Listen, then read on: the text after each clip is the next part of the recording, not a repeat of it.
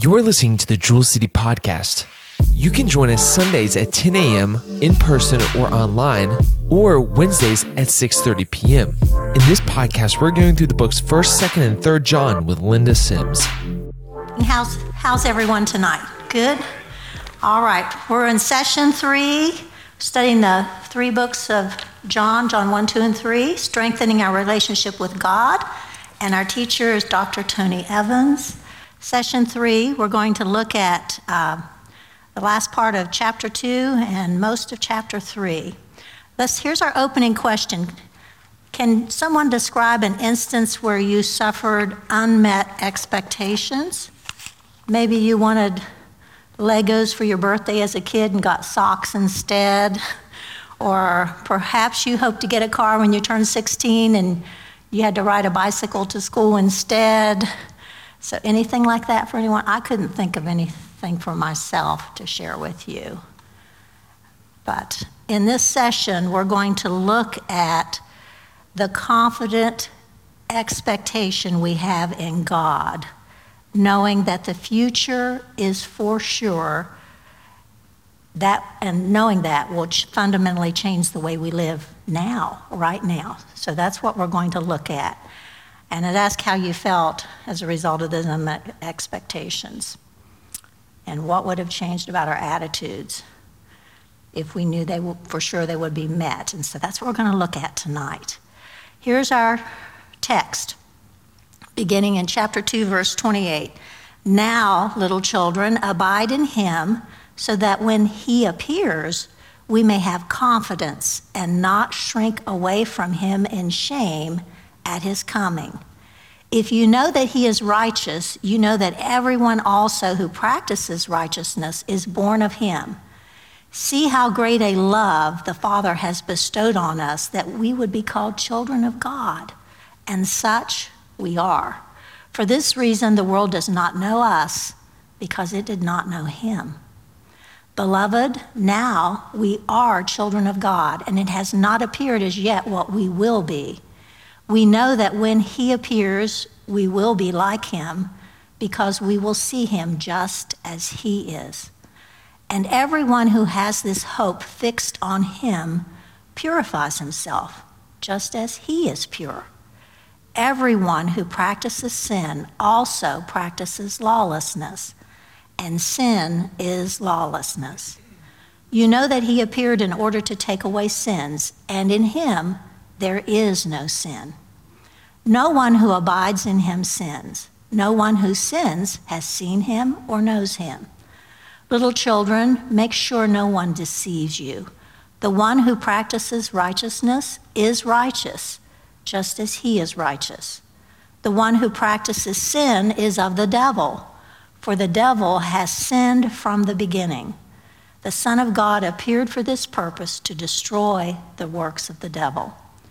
Verse 9, no one who is born of God practices sin, because his seed abides in him, and he cannot sin, because he is born of God. By this the children of God and the children of the devil are obvious. Anyone who does not practice righteousness is not of God, nor the one who does not love his brother. For this is the message which you have heard from the beginning, that we should love one another. Not as Cain, who was of the evil one and slew his brother. And for what reason did he slay him? Because his deeds were evil and his brothers were righteous. Do not be surprised, brethren, if the world hates you. We know that we have passed out of death into life because we love the brethren. He who does not love abides in death. Everyone who hates his brother is a murderer, and you know that no murderer has eternal life abiding in him. We know love by this, that he laid down his life for us, and we ought to lay down our lives for the brethren. But whoever has the world's goods and sees his brother in need and closes his heart against him, how does the love of God abide in him? Little children, let us not love with word or with tongue, but in deed and truth. We will know by this that we are of the truth, and will assure our heart before him. And whatever our heart condemns us for, God is greater than our heart and knows all things. Beloved, if our heart does not condemn us, we have confidence before God. And whatever we ask, we receive from him, because we keep his commandments and do the things that are pleasing in his sight. This is his commandment, that we believe in the name of his Son, Jesus Christ, and love one another just as he commanded us. And now we're ready to see our video.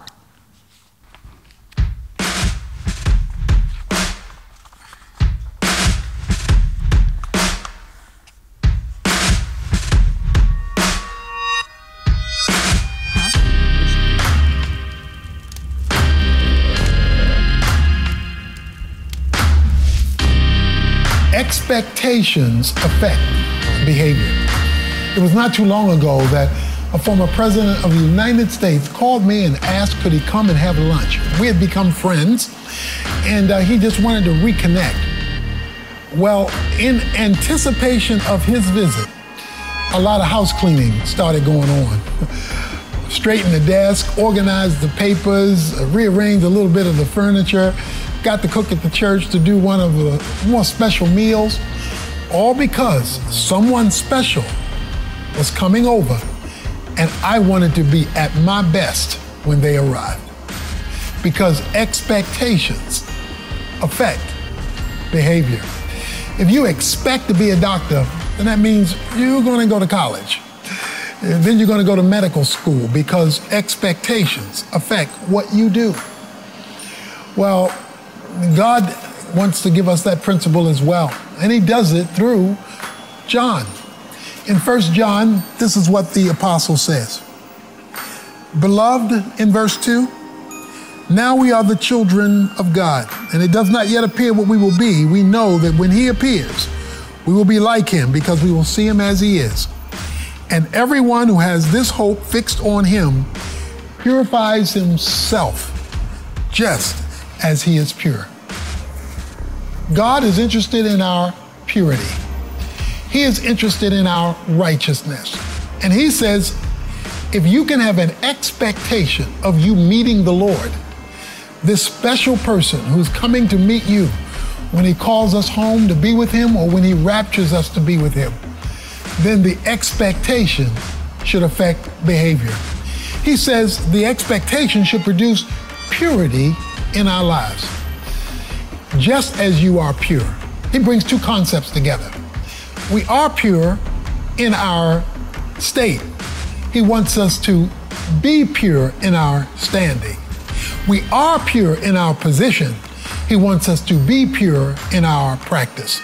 And to help us along, he wants to create an expectation that affects our behavior. When an athlete can expect that they're going to be drug tested, it changes their mind about the use of drugs, or it should, because expectation affects behavior. What John wants to do is he wants us to understand that the purpose of the death and resurrection of Jesus Christ is to move us away from sin and to make our practices acceptable to a holy God.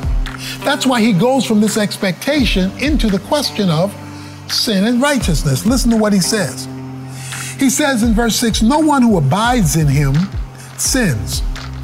No one who sins has seen or known him. Little children, make sure no one deceives you. The one who practices righteousness is righteous, just as he is righteous. The one who practices sin is of the devil, for the devil sinned from the beginning. He goes on in verse 9 and says, no one who is born of God practices sin, because his seed abides within him. He talks about the fact that when Jesus Christ and his people, his children, are in intimate relationship, that's what the word abiding means. It means close proximity. Then while we never become sinless, we wind up sinning less, because we're in such affectionate, intimate relationship with our Savior that he draws us away from evil. He says that even the believer who enters into the practice of unrighteousness has joined forces with the devil. So the question on the floor is, who do we want to be aligned with? Do we want to be aligned with an intimate relationship with heaven through Christ, or an intimate relationship with hell through the devil? Because he says even little children can enter into this practice of not abiding, and therefore the result of a lack of intimacy. When you and I grow in our relationship to Christ because we are anticipating his return, Jesus Christ wants us to anticipate closeness with him so vibrantly, so dynamically, that being dressed in all white for the bride and being dressed to the T for the groom, all of that planning and programming goes in motion because we want to be acceptable to the person we're in union with. God wants us to be acceptable to him. And since sin separates us from him, we want to sin less because we don't want that separation.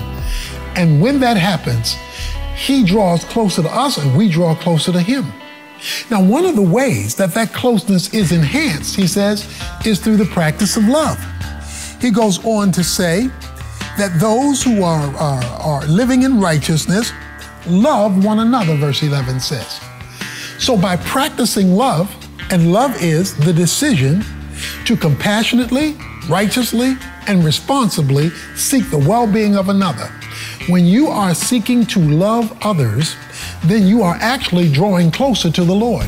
And when you're loving others and therefore drawing closer to the Lord, the net result is that you are becoming more righteous through that process. So look how they all connect. Loving others draws you closer. Drawing you closer means you're being more righteous. Being more righteous means you're experiencing more of his love and his presence in your life and more victory over the sin. So it's a circle of victory that God wants us to be a part of because of our hope and expectation of drawing near to him. Now he goes on to say how he wants this love to be manifested. He says, I don't just want you to love in word, verse 18, but little children. He says, let us not love with word or with tongue, but in deed and truth. In other words, let's have a love we can see, not just a love we can say. Let's love with our life, not merely with our lips, with our walk, not merely with our talk. He wants us to demonstrate through acts of goodwill, good works, and kindness, the love of God. And when that love is demonstrated, you know, when you look at television, you don't want just sound, you want sight. You need sight and sound to get a full picture. A full picture of God's love is when there's sight and sound, when you declare it and when you say it, but also when you act on what you say. You know, it's easy to be drawn away from the love of God. Ask Peter. You know, in Matthew chapter 16, one moment, Jesus is saying about Peter, Peter, you're a stone because you proclaimed your faith in me. A few verses later, he says, you're in league with the devil because you set your mind on things that are not in league with God. In the matter of a few verses, he's drawn away from abiding and enters into league with the devil. So even disciples can switch channels real quick when they depart from a relationship with Jesus Christ and a focus on him, his return, and an intimacy with him. So what is he after? He is after a relationship with you and I that expects him at any moment. Because I remember growing up, my father would say, Tony, I want you to clean the house and I want it to be clean before I get home. Dad, when are you coming home? Oh, I'm not going to tell you. It could be quickly or it could take a while. Just make sure the house is clean before I get home. Well, when he left me with a date I couldn't specify, that means I couldn't procrastinate. I had to jump on that thing and get things cleaned up right away. That's what God wants us to do. He wants us to get things cleaned up right away because we don't know when he's coming or when he's going to call us to him. And since either one could happen at any time, he says, don't allow sin to dominate your life. And that means we have to keep short accounts with God. That we have to, when we see evil rising in our heart or in our practices, acknowledge it, confess it, repent of it, and return to the intimacy so that relationship is not broken, so that God's provisions are not lost. And what are some of those provisions? Well, he tells us. He says we will have confidence before the Lord, that whatever we ask, we receive from him. Wow. Do you know the good news of that? Intimacy results in answered prayer. He answers the prayers of the righteously intimate. If you are seeking to live for him, please him because of your expectation for him, then you can communicate with him and you can expect to receive from him intimate answers to your deepest needs because he's listening carefully to you because you and he are just so close. Expectations affect behavior. Are you expecting to please him? Are you expecting to hear great words of commendation from him? Are you expecting to get answered prayers from him? If those are your expectations, draw near to him. He will definitely draw near to them.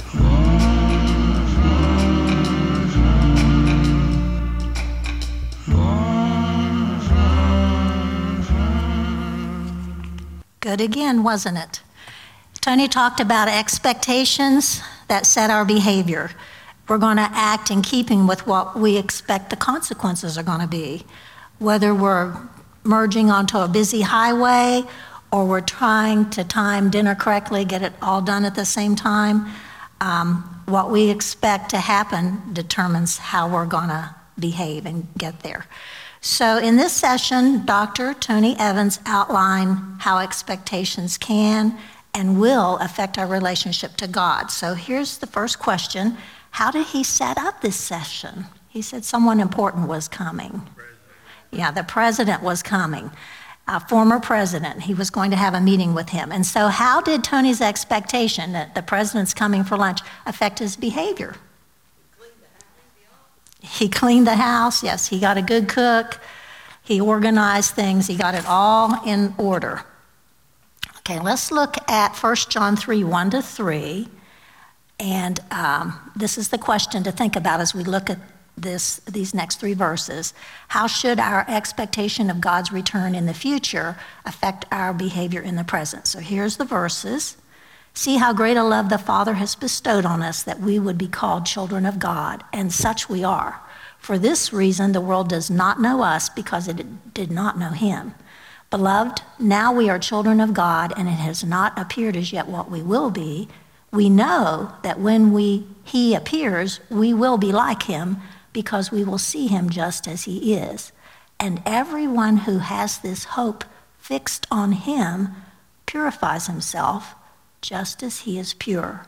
So according to those three verses, how should our expectation of God's return in the future affect our behavior in the present? Purify ourselves. That's exactly right. What does John remind his readers about their status before God? We're his children. We are his children. He tells us that. So let's consider this. Everything that follows in chapter 3 spins on the truth that God views us as his children. The admonitions in 1 John can often feel harsh, and I thought this, be without sin. Don't sin, he tells us that. Or if you sin, you're of the devil. We heard that today, didn't we? As we read those verses, however, we have to keep perspective. We are God's children, aren't we? So how does the truth that God views you as his child affect your perspective of yourself? And how should it impact our decisions day to day? We want to please him, don't we? And does he tell us those things because he wants to hurt us? No. When we correct our children, it's because we love them. And so he's telling us this because he wants to keep us from heartache, and he wants relationship with us. Okay, in this session, Tony cast 1 John 3, verses 2-3 as giving us the right expectation. The expectation is one day we're going to see God, and we're going to see him face to face. Have you thought about that? Have you thought about that? How does that impact you right now at this moment? Better straighten up, Bruce says. All righty, and I agree. We better straighten up. Straighten up and fly right. He's talking about me. Okay, it's easy to think of the Christian life as just one of the many things we have to check off our daily to-do list. But our God is a very, very real God, isn't he? And one day, we're going to stand in front of him. So what impact could the knowledge that one day you will see God have on your attitude? We have to practice. The very first session we learned walk in the light, because light is a revealer, and we all sin, we all fall short. But as he reveals it, we confess it and repent, just as Tony said at the end of this lesson today, and restore a relationship with him. And his work in us will continue. I mean, I've not arrived, and I don't think any one of us in here, he's going to continue that work in us until the day we stand in front of him. Let's look at these next, and thank you for those. Those are good points, George. Let's look at 1 John, the next 6 verses, starting with verse 4, chapter 3. Everyone who practices sin, now this is practicing, means it's not a one, you continue in it. Instead of repenting, you continue in it. Everyone who practices sin also practices lawlessness, and sin is lawlessness. You know that he appeared in order to take away sins, and in him, Jesus, there is no sin. No one who abides in him sins, which sounds a little opposite what we said, but that means you don't keep continuing in it. No one who sins has seen him or knows him. Little children, remember who we are. Make sure no one deceives you. The one who practices righteousness is righteous, just as he is righteous. The one who practices sin is of the devil, for the devil has sinned from the beginning. The Son of God appeared for this purpose, to destroy the works of the devil. No one who is born of God practices sin, because his seed abides in him, and he cannot sin, because he is born of God. By this, the children of God and the children of the devil are obvious. Anyone who does not practice righteousness is not of God, nor the one who does not love his brother. What's John's main point in this passage? Well, they don't keep continuing in it. Yeah, they don't practice it. Exactly. If we continue to sin, we're associating ourselves not with God, but with the devil. Is anyone in here who wants to do that? I don't. I don't. So remember, we're talking about God's children. We're talking about believers, okay? Why can John make the statement that persistent sinners relate to the devil and not God? The devil is sin. Here's what Tony said. Because he's back to expectations.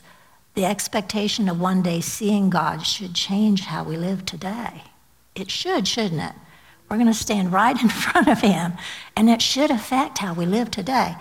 But, okay, so let's look here in verse 4. You can look in your Bible. I'm not going to pull it back up. John uses the term anomia, which is often translated iniquity or lawlessness. Jewish thought associated the concept of sin. The Greek word was, and I don't know Greek, so excuse how I pronounce. I'm going to say hamartia. They associated sin with that word, with the anomia, lawlessness, because it typically involved disobedience to the Mosaic law. But John has more in view here. He equated the practice of sin with the condition of lawlessness. That would be being disobedient, wouldn't it? Which he describes as a characteristic of the children of the devil. That was in verse 10. In other words, the practice of lawlessness reveals someone is of the devil. With these terms, John distinguishes the Christian ethic from that of the false teachers of his day, who believed they could engage in regular sinful activity without losing fellowship with God. And here, John teaches that the practice of sin evidences a condition of lawlessness which characterizes those who are of the devil. So because of this, followers of Christ, we have to take sin seriously and be diligent about putting it to death by the grace of God. So when he shows us, we've got to be diligent and deal with it. Confess it to him. Okay, if we believe that one day we'll see God and stand before him and yet persist in living in opposition to God's character, we prove that we don't expect to ever actually have to face our God, right? I think that day's never going to come if we just keep, and that's very real and an easy temptation to fall into. Why is it easy to fall into a lifestyle that doesn't expect to answer to God? Why might that be easy to do? I hope I can summarize that. He said we, as a Christian, we need to have remorse whenever the Lord shows us, and we need to respond in humility and meekness to live the way, a pure life, as this passage has talked to us about. Here's what Tony said here. Sometimes it just feels like it's so far away, so far into the future, that we just get caught up in the day-to-day, just doing the daily things that we do day in and day out, and we don't think that those things, those choices, are going to matter too much. Do you agree? She said we can't see him. It's not like I can look at my husband every morning when I get up and there's my husband. God is spirit, and he's very real, but we don't see him face to face. And so we walk by faith, not by sight. I mean, I know right here in my heart, he's real. I know it. And that's faith. That's something he's birthed in me and he's birthed in you, because when you received him, the Holy Spirit has come to live in us and to teach us. But we don't see him like I see Paula, or I see Mary, or I see Pastor. So that's part of the problem with why that happens to us. Okay, so here this next one. John makes the point that we most certainly can expect to answer to our God. And Tony illustrated it with athletes who know they're going to be tested for drugs. If they know there's going to be a drug test and they expect to be tested, so it changes their behavior. So let's look a little bit about Jesus' return. We're going to start in the same chapter Pastor used Sunday morning, Matthew 24. I told him I was going to piggyback on what he said. He said, that's quite all right. Matthew 24, verse 23. Then if anyone says to you, behold, here is the Christ, or there he is, do not believe him. For false Christ and false prophets will arise and will show great signs and wonders, so as to mislead, if possible, even the elect. Behold, I've told you in advance. So if they say to you, behold, he's in the wilderness, don't go out. Or behold, he's in the inner rooms, don't believe them. For just as the lightning comes from the east and flashes even to the west, so will the coming of the Son of Man be. Wherever the corpse is, there the vultures will gather. But immediately after the tribulation of those days, the sun will be darkened, and the moon will not give its light, and the stars will fall from the sky, and the powers of the heavens will be shaken. These are Jesus' words, and I've capitalized that because it was capitalized in my Bible, because Jesus is quoting Old Testament prophets. Isaiah, Joel, Amos, and Ezekiel, and Zephaniah. All of those prophets said what's capitalized there in that verse.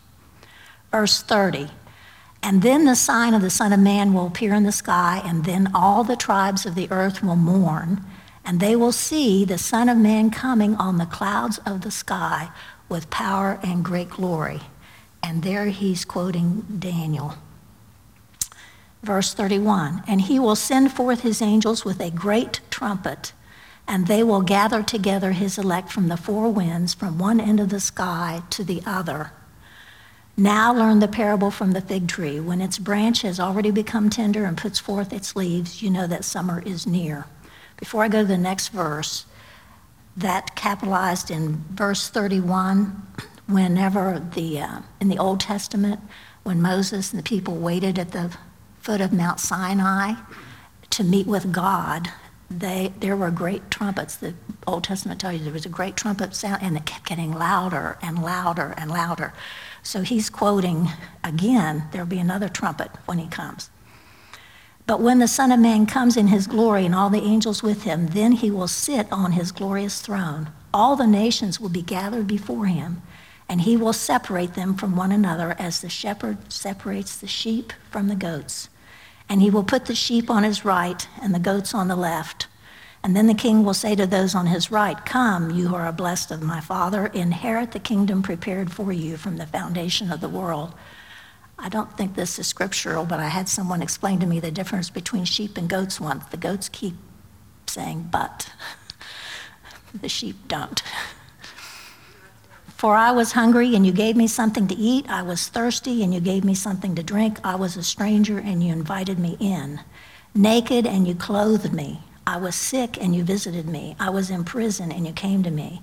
Then the righteous will answer him, "Lord, when did we see you hungry and feed you, or thirsty and give you something to drink? And when did we see you a stranger and invite you in, or naked and clothe you?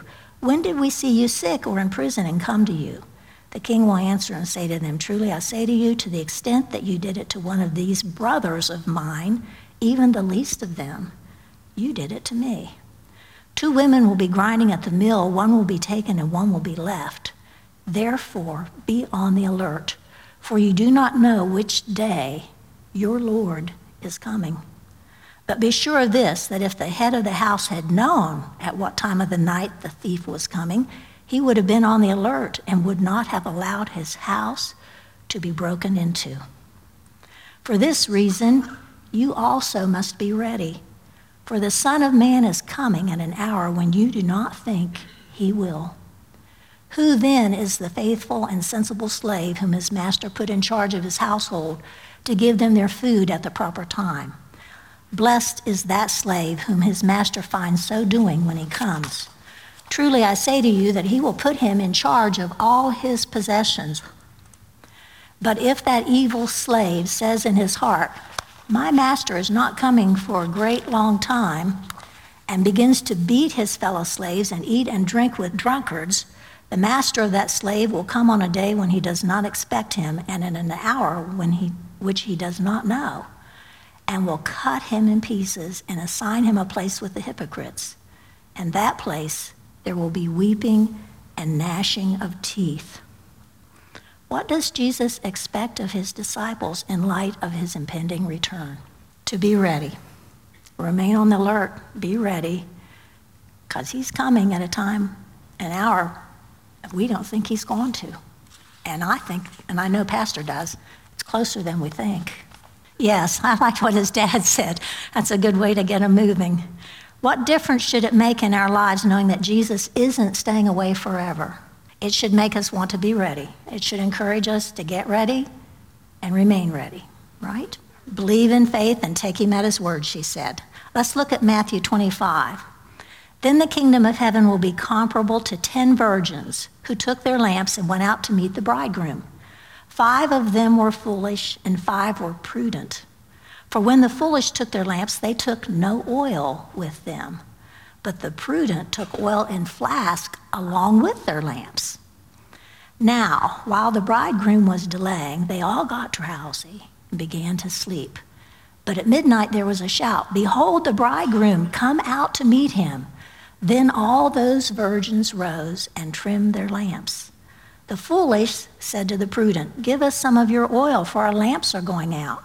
But the prudent answered, "No, there will not be enough for us and you too. Go instead to the dealers and buy some for yourselves." And while they were going away to make the purchase, the bridegroom came, and those who were ready went in with him to the wedding feast, and the door was shut. Later the other virgins also came, saying, "Lord, Lord, open for us." But he answered, "Truly I say to you, I do not know you. Be on the alert then, for you do not know the day nor the hour. For it is just like a man about to go on a journey who called his own slaves and entrusted his possessions to them. To one he gave 5 talents, to another 2, and to another 1, each according to his own ability, and he went on his journey. Immediately, the one who had received the 5 talents went and traded with them and gained 5 more. In the same manner, the one who had received the 2 talents gained 2 more. But he who received the 1 talent went away, dug a hole in the ground, and hid his master's money. Now, after a long time, the master of those slaves came and settled accounts with them. The one who had received the 5 talents came up and brought 5 more talents, saying, Master, you entrusted 5 talents to me. See, I've gained 5 more talents. His master said to him, Well done, good and faithful slave. You were faithful with a few things. I will put you in charge of many things. Enter into the joy of your master. Also, the one who had received the 2 talents came up and said, Master, you entrusted 2 talents to me. See, I've gained 2 more talents. His master said to him, Well done, good and faithful slave. You were faithful with a few things. I will put you in charge of many things. Enter into the joy of your master. And the one also who had received the 1 talent came up and said, Master, I knew you to be a hard man. Reaping where you did not sow and gathering where you scattered no seed. And I was afraid and went away and hid your talent in the ground. See, you have what is yours. But the master answered and said to him, You wicked, lazy slave, you knew that I reap where I did not sow and gather where I scattered no seed? Then you ought to have put my money in the bank, and on my arrival I would have received my money back with interest. Therefore, take away the talent from him and give it to the one who has 10 talents. For to everyone who has, more shall be given, and he will have an abundance. But from the one who does not have, even what he does have shall be taken away. Throw out the worthless slave into the outer darkness. In that place there will be weeping and gnashing of teeth. Question: what trouble do the irresponsible servants run into? Judgment, she said. Think of the virgins with the oil, the lamps. What trouble did they run into? They didn't have oil, did they? And they weren't prepared. So while they went out to buy more, the bridegroom came, didn't he? Why do they end up behaving the way they do? They didn't prepare. They all were drowsy. Did you notice that? All the virgins were drowsy, all 10, and they all began to fall asleep. The foolish ones were not prepared with extra oil. They weren't expecting him when he came at that time, were they? And so because they weren't expecting him, they weren't ready. What should be our motivating factor for faithful service to Jesus in the here and now? What should motivate us? Not knowing, we don't know when he's coming. He could come tonight, couldn't he? He could come the next hour. How about just the fact that we know that he gave his life for us? Amen. Not just to be prepared because we want to be right when he gets here. We should have a desire to be right because of what he already did. Here's what I said. He is coming back and we are going to see him face to face. But what we do now shows if we really believe that, and it speaks volumes of our desire to please him and of our love for him. Just what Pastor said. It shows our love. Shows our love. God's children fall into patterns of sinful behavior because we lose sight of the fact that he isn't staying away forever. Our expectations are wrong. And, maybe our love gets a little lukewarm. We get kind of like the frog in the... We just get kind of used to what's going on, and we don't keep our love for him fresh. So, what can we do today to modify our expectations regarding the return of our God? What can we do today? Nope, from the Word. Here's what I said. He could come back now anytime. He's coming soon, so let's get ready. What he said, we need to work at it. How could that impact our life today, tomorrow, or this week? Here's what I said. No more excuses. No more procrastinating. No more putting off. What I need to confess, what I need to give, what I need to memorize, who I need to talk to, whoever I need to share Jesus. Start doing it. I need to start doing it. I'm not preaching to you, I'm preaching to myself. It's not about us, is it? It's about him. It's about him. When we're doing those things, it makes our life better every day. Yes, it does. Every day. It's joy, sweet fellowship with him. And Tony said, while we're never going to get to the point where we never ever sin, but we will sin less often as we have sweet fellowship with him. Okay, here's how abiding in Jesus, focusing on your relationship with him through prayer. I mean, I already told you last time when I done spend time with the Lord, I'm mean and cranky. So, but when I am in the Lord's presence, it affects everyone differently. So don't think because I have that up there, that's how you're going to respond when you're in the Lord's presence. But I cry. I do sense his presence when I spend quiet time with him. And he leads, and you will too. And I have a peace. And I walk away from that time with him, and there's a love that's not of me that flows through me to others when I've spent time with him. And that's the working that George is talking about, is just being in his sweet presence, loving on him and letting him love on you, and it changes us. What will happen to our expectations and therefore our actions if we focus our attention on him and abiding in him? Okay, she said we'll live.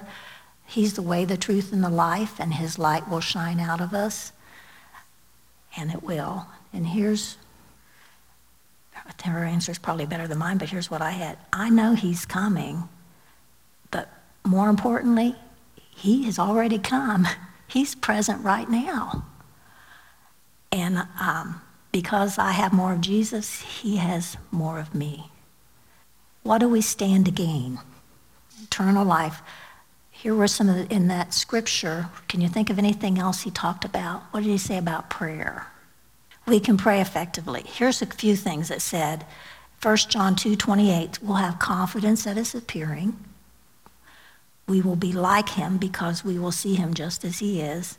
And he talked about answered prayer. He answers our prayers, and we'll see that. What do we stand to lose if we don't? I put intimate relationship in alignment with him, along with the loss of maybe those above provisions. Might not be so confident at his appearing. I didn't go so far as to say we would lose eternal life because we're his children, but we will lose rewards. We will lose some rewards. Okay. 1 John 3:11-15. For this is the message which you have heard from the beginning, that we should love one another. Not as Cain, who was of the evil one and slew his brother. And for what reason did he slay him? Because his deeds were evil and his brothers were righteous.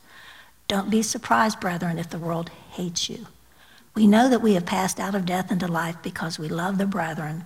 He who does not love abides in death. Everyone who hates his brother is a murderer, and you know that no murderer has eternal life abiding in him. What does John challenge us to do? He's highlighting another way we grow in our fellowship with the Lord, and that is loving other believers. That's what we've been talking about all along. So it's really, really love them. Not just say I love you, but do the things the actions, the behavior that shows the love. And what's the either or situation in this section? We can either love our fellow believers and grow closer to God, or what's the other one? Go closer to the devil and farther away from God. Okay. Christians, we're all fallen people. And if we're honest, some people are just harder to get along with. It's true. Sometimes I'm hard to get along with. John, but the message John has for us is simple. We must love our brothers and sisters in Christ. And so here's the logic, John. Why is it crucial that we love each other, our fellow believers? We can't hate something God loves and still be growing in relationship with God. He is love, isn't he? That's who he is. We have the responsibility each day to make choices to show love to people, but little piddling things can pull us away. And isn't that the draw of the world? To kind of pull us away. What does this say about our attitude toward God? It's crucial that we love our fellow believers.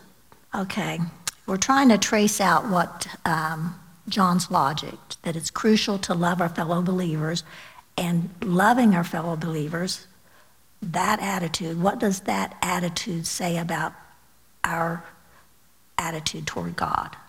And that's what this abiding is. That's why we're trying to strengthen our relationship. Who we focus on, who we spend time with, that's who we're going to become like. And so if we aren't wanting to spend time with the Lord, that kind of reveals a lack in us, doesn't it? It does. So our response to this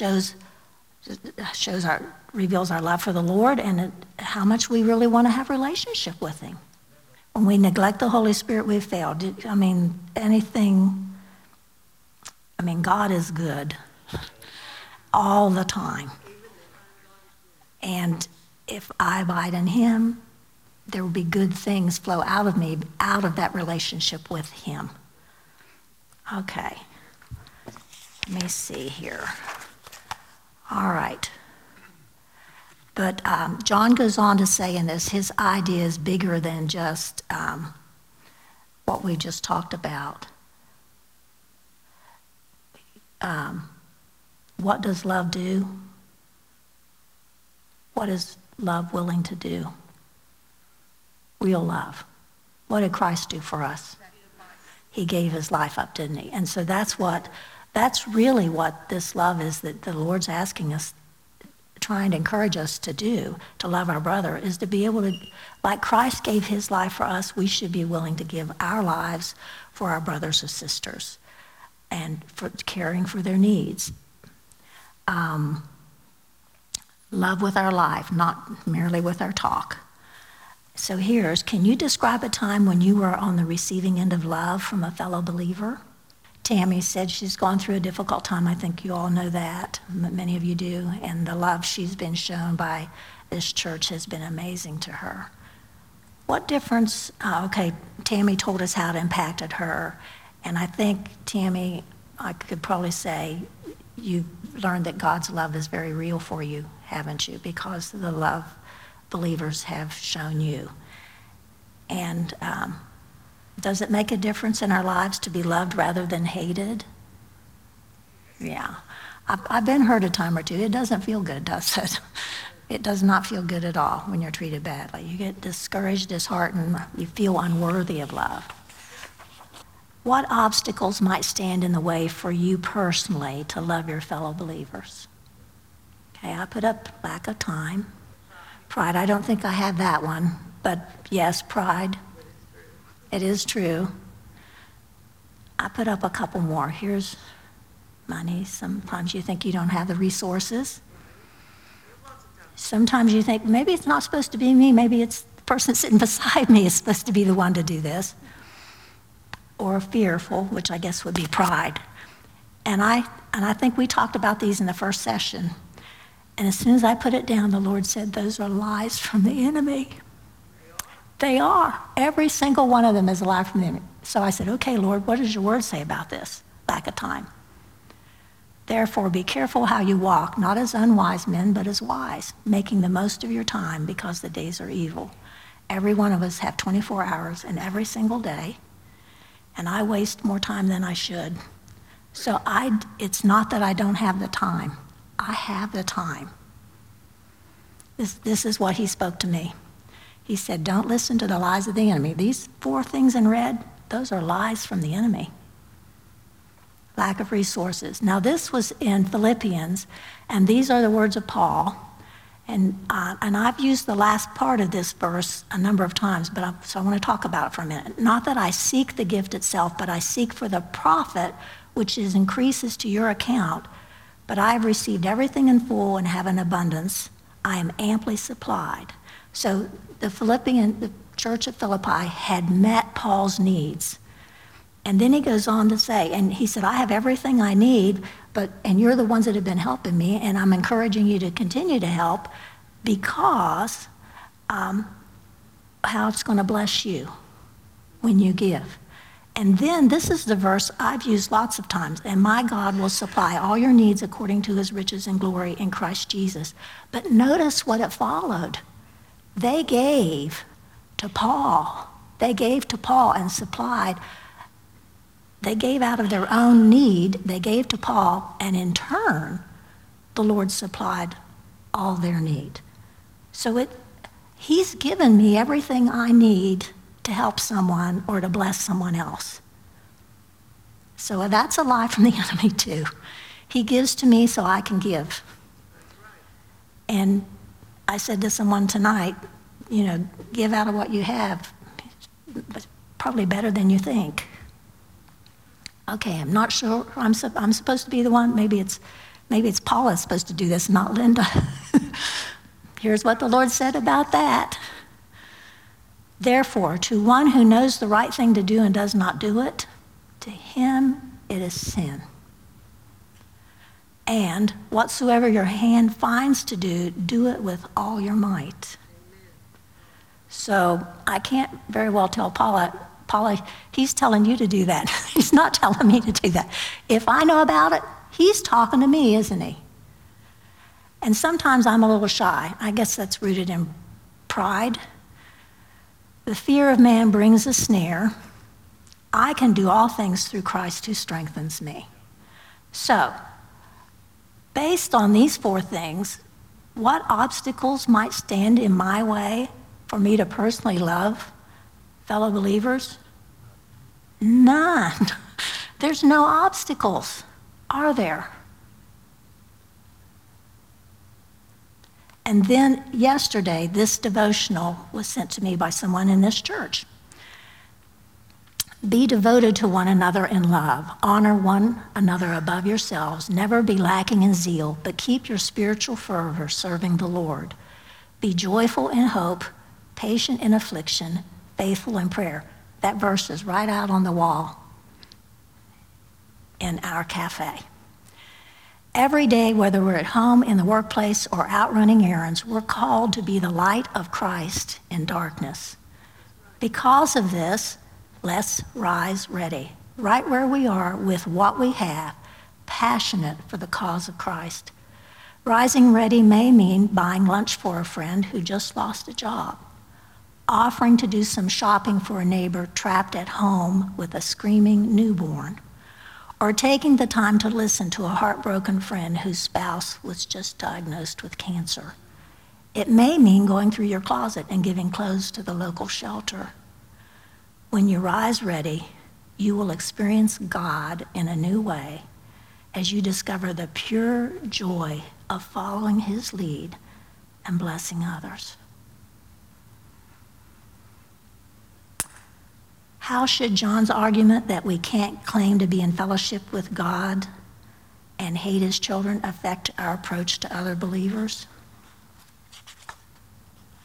Should it? We've talked about this. I'm just going to go ahead and put it up. It should bring conviction to our hearts, and we should be aligning our behavior with God's word, shouldn't we? Let's go ahead and read this scripture here. I'm pretty close to the end. Okay. I had verses on that last one about putting off and putting on in 1 Corinthians 13 where it talks about love. You can read that. What love is not boastful, doesn't seek its own, what we've been talking about. But let's look back at our text. We will know by this that we are of the truth and will assure our heart before him. And whatever our heart condemns us, we will assure our heart before him in whatever our heart condemns us. For God is greater than our heart and knows all things. Beloved, if our heart does not condemn us, we have confidence before God. Now, and whatever we ask, we receive from him because we keep his commandments and do the things that are pleasing in his sight. This is his commandment, that we believe in the name of his Son, Jesus Christ, and love one another just as he commanded us. The one who keeps his commandments abides in him, and he in him. We know by this that he abides in us by the Spirit whom he has given us. So what does John admit might end up condemning us? Look back at what did he say? Our heart, exactly. Our hearts. And what's John's answer to those doubts when our heart condemns us? God is greater than our heart. God is greater than our hearts. What kind of hope does it give you to know that God transcends even our guilt and shame? I looked up a verse because I thought it should give us a lot of hope, but I like this verse. A hope that doesn't disappoint. Romans 5:5. And how should that truth affect the way we live? Conduct ourselves in a manner worthy of the gospel of Christ. Philippians 1:27.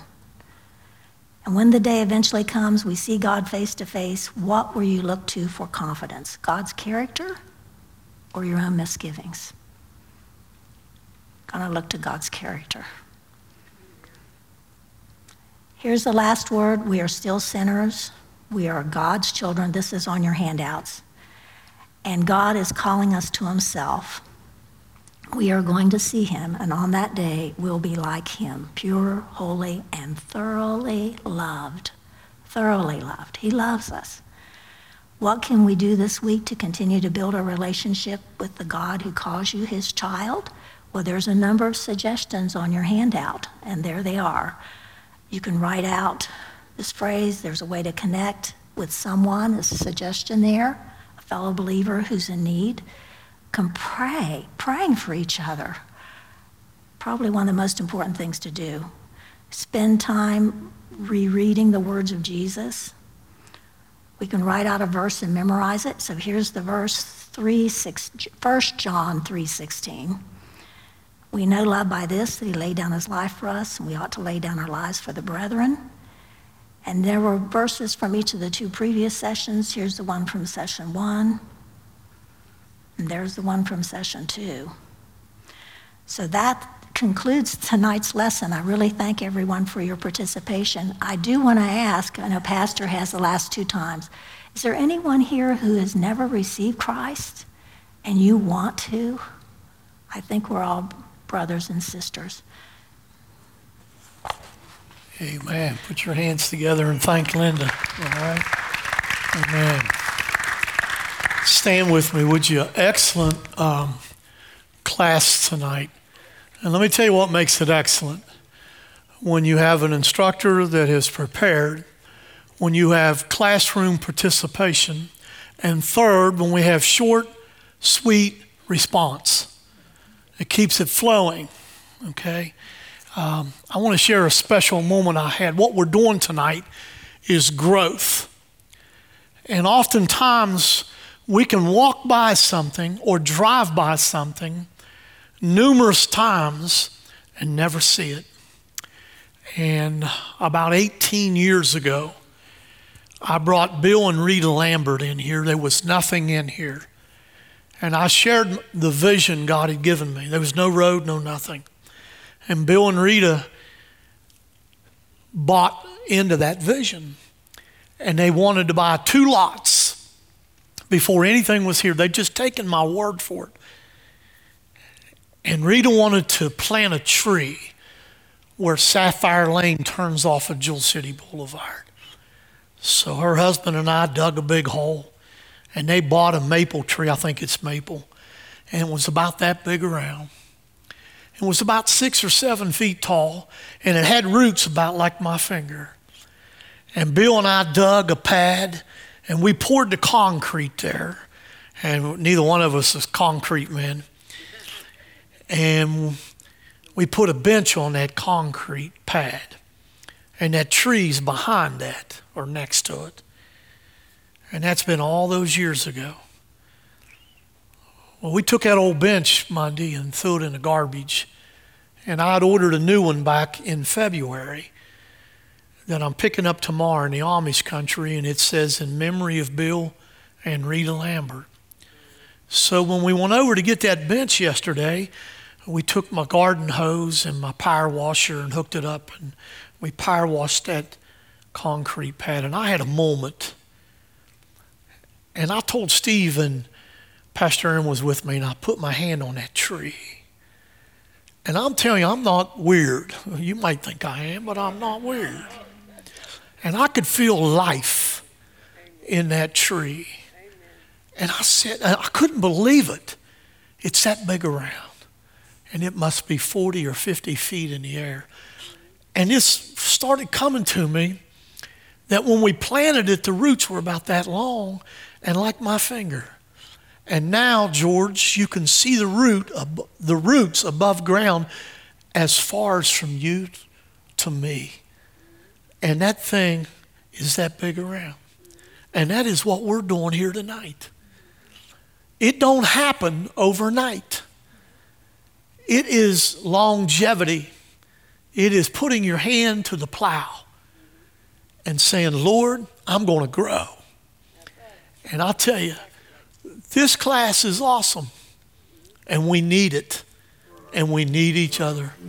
May God bless you. I'll see you Sunday morning. Thank you for listening to the Jewel City Podcast.